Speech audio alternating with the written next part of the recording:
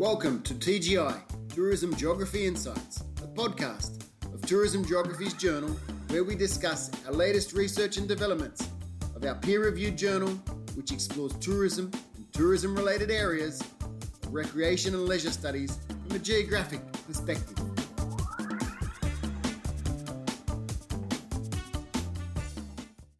Welcome to Tourism Geography's podcast. On this episode, we are fortunate enough to speak with Professor Catherine Prentice. She's Professor of Marketing and Head of the Marketing Discipline in the School of Business, Faculty of Business Education, Law and Arts at the University of Southern Queensland. Hi, Catherine. Hi, Stephen. Okay, so in this article, the article is titled Utopia or Dystopia, Deterrents to Ecotourism Development in Fiji, a topic that is very dear to my heart, or a context that is very dear to my heart. So without further ado, can you tell us what question or problem was the research setting out to understand? Yeah, well, this research basically to understand what deter the ecotourism development in Fiji.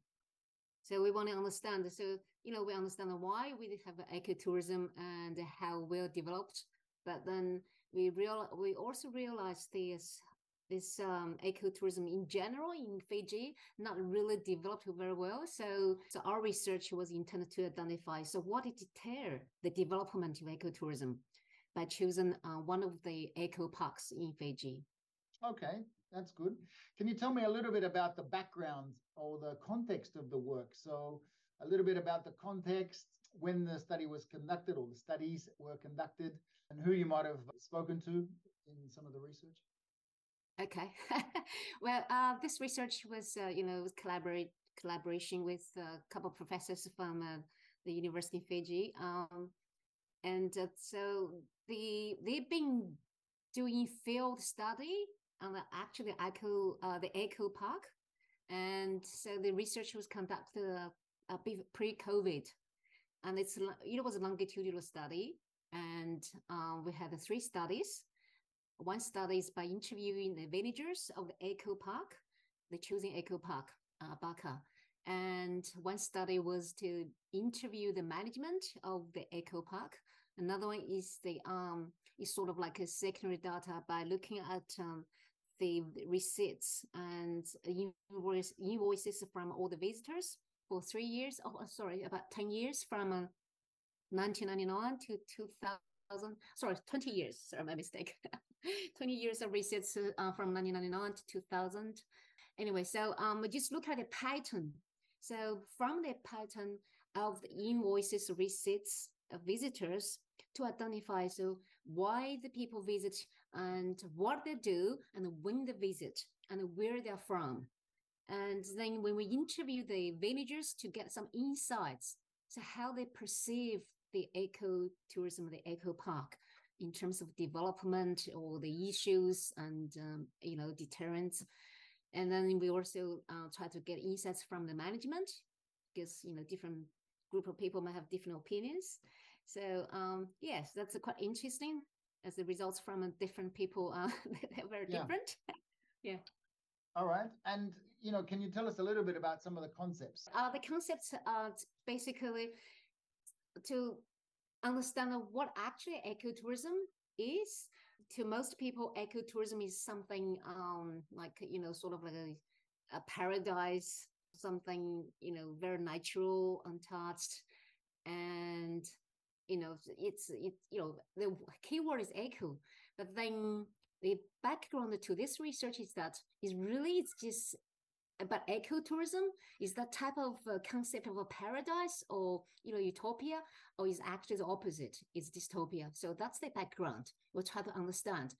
And for the ecotourism, for the eco park itself, they try to market itself as something as ecotourism, but in reality, it's different from what they actually intended to promote.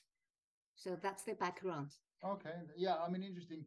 Ecotourism can mean many things to many people, I guess. And that's right. Yes. Yeah. Maybe yes. That's what you're finding in the work. It's yes. The park the national park, I think, is not too far from the international airport at Nandi there in Fiji in the west. Yes, because of the convenience, that's why they tended to promote it. Yes. Yes, another concept I forgot to mention is that so they tended to label this eco park as something, what do you call that? Old wine in new bottle or in green bottle, yes. something like that. So it's not like really to the local people, to the marketers. It's not really about ecotourism. It's just about something, but they're promoting something to attract the tourists. Okay. So that's another concept we found from this research. Yeah. All right. Can you tell us what are some of the results or the findings that you found? Sure. So because the research focused on identifying the deterrents to the development of eco-tourism. So the major findings, or let me summarize as follows. This first is about the infrastructure constraints. So from the interviews from managers and management, they both indicated that the infrastructure was very poor and underdeveloped, and the bridge was not well constructed. Yeah. And because this natural disaster, or the roads not well developed, and also electricity power kept cutting off, that to take a long time for them to reconnect, things like that. So the access to the That's national park rights is problematic. That's right. That's exactly right. Yes. And so another deterrent is the sort of micropolitics, because this ecotourism or eco park is managed by multiple stakeholders. And so the power issue, the power battle was one of the reasons deterring the development of an eco park. Okay. Yes. Often in the Pacific, sometimes HR, human resources and development is sometimes problematic. Did you find that also? Yes, some of the training? Very much so, yes. And so another issue is the insufficient marketing. So they have marketing, but very basic. They don't engage much with social media. And even they do, it's not well developed, as we are used to. Yeah. And for tourists, visitors from developed countries, how they get idea for the destination, mostly from social media, but then social media for the eco parks in Fiji not really well developed. That's another result we found. And also skills shortage. So the eco parks rely heavily on local managers. However, those managers not well trained. They basically have no training. They're just gonna do the stuff, do the job. So that's another thing, because even for tour guides, we still need them to be well trained to understand everything, the history, or how to attract the visitors, how to make them have fun, and but a customer experience, visitor experience, that's very important. So these need training. So the funding we generated from our research is that so local residents or managers, they're not well trained. Yes. Okay. So yes, you've identified through multiple data sources some of the obstacles or barriers to the development of ecotourism in Fiji. So a couple more things is about the inadequate funding. Inadequate funding and the loss of the heritage, the cultural heritage. And another one is the political influence. So the ecotourism development heavily influenced by the political instability in Fiji. And so last, but also not the is the over dependence on neighboring countries such as Australia and New Zealand. So these are major reasons. To address the issues, we're going to focus on the factors or deterrents we identified. So that's going to be one by one. For example, about educating the local residents to be good tour guides, to be good hosts, and also identify some of the initiatives not heavily relying on Australia and New Zealand. And political stability, that's beyond our reach. That's one of the country. And the funding, in terms of funding, I believe the eco parks should identify more collaborations from other sources, not just about in Australia, New Zealand. They did have collaborations with Japan, but that was stopped from our research. So these things like this should be, they should expand the scope of collaboration. The thing is about skill shortages, and so anyone who's from that village, they has really perspective or education, they tend to leave the place. They embark on the new journey to the city or work somewhere else, not to stay there. So that's another thing. So this ecotourism or eco parks need to find a way to keep the talents, keep the skills to develop their tourism. Yeah, so that's the recommendations. Or all right, so we can move from dystopia to utopia. Is that right? That's right. Yes. Yeah. Yes.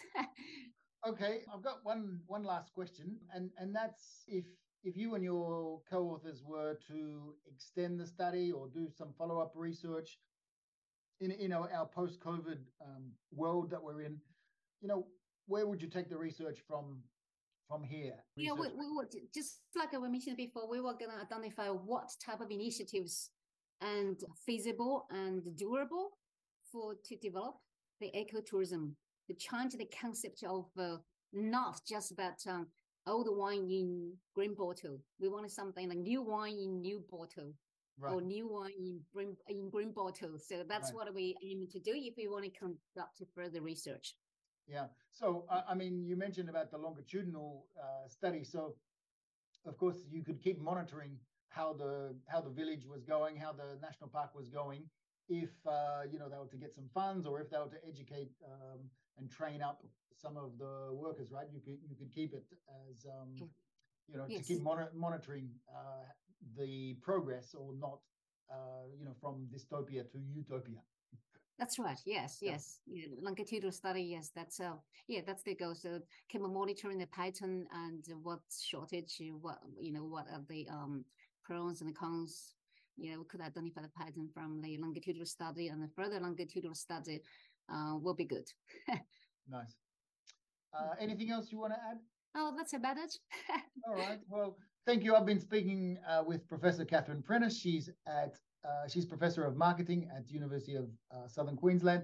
And we were talking about her paper that she and her co-authors authored and published in Tourism Geographies, titled Utopia or Dystopia, Deterrents to Ecotourism Development in Fiji. So thanks, Catherine, for speaking with us. Thank you, Stephen.